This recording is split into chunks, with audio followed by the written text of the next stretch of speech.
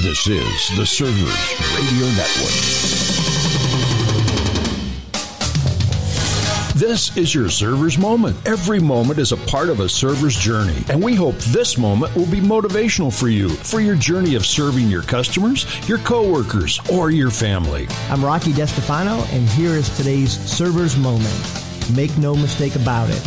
You're getting ready to go into battle, so here's something that you can do today to be a better leader. On a recent podcast, Rocky's guest was Jeff Rogers, the author of Create a Thriving Family Legacy.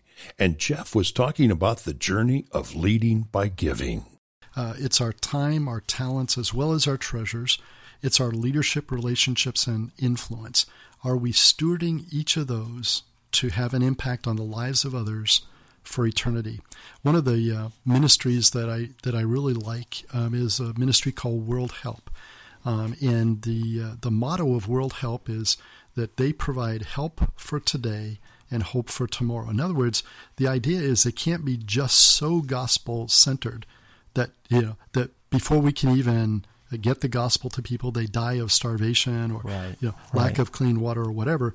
But so sometimes we have to help them to just survive another day and another year or whatever. But we don't want to just give handouts either.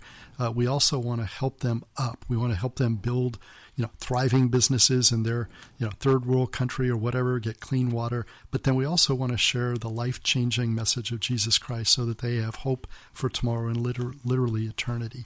And one of the things that we talk about in the book is, and I think one of the issues that we face in the affluence and blessings that we have as Americans is that too many of our children and grandchildren grow up and have an entitlement mentality. We have a whole culture. It's not just children. It's adults nowadays that have an entitlement mentality, and they're just looking for a handout. And so one of the concerns that a lot of people have, and it's a valid concern, is how do I prevent that entitlement mentality happening in my family, in my children, my grandchildren, and so forth. And Jessie O'Neill is an author. She wrote a book years ago called The Golden Ghetto. And Jessie was a great-granddaughter of one of the CEOs of General Motors back in its heyday, before it became Government Motors. Yeah, yes. And so she grew up with the proverbial silver spoon in her mouth, butlers, maids, chauffeurs, that whole deal. And Jessie found out in her early adult life that there were all sorts of dysfunctions in her family that were caused by affluence. And so she wrote the book, The Golden Ghetto, and she coined a term called affluenza. Yes. And affluenza is, according to her, the disease and dysfunctions caused by affluence. And so she talks about how that impacted her family as a very wealthy, growing up, child and then young adult and so forth. And I think affluenza has infected way too many Americans. And so one of the things we talk about in Create a Thriving Family Legacy is how can we combat affluenza and materialism in the lives of our children and grandchildren? How do we teach them the value of a dollar? How do we teach them the value of hard work?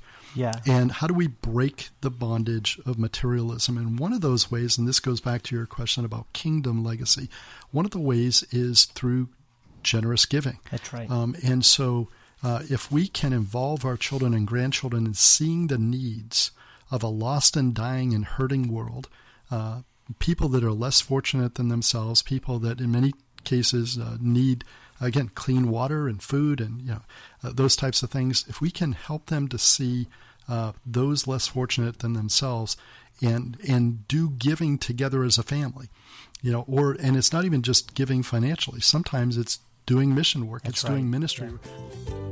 And that's it. That's it for this moment. I just want to remind you that on Wednesday we do a deep dive here at A Server's Journey, and you can subscribe and join us each and every week. I'm Rocky DeStefano. Thanks for joining with us as together we learn to be better leaders.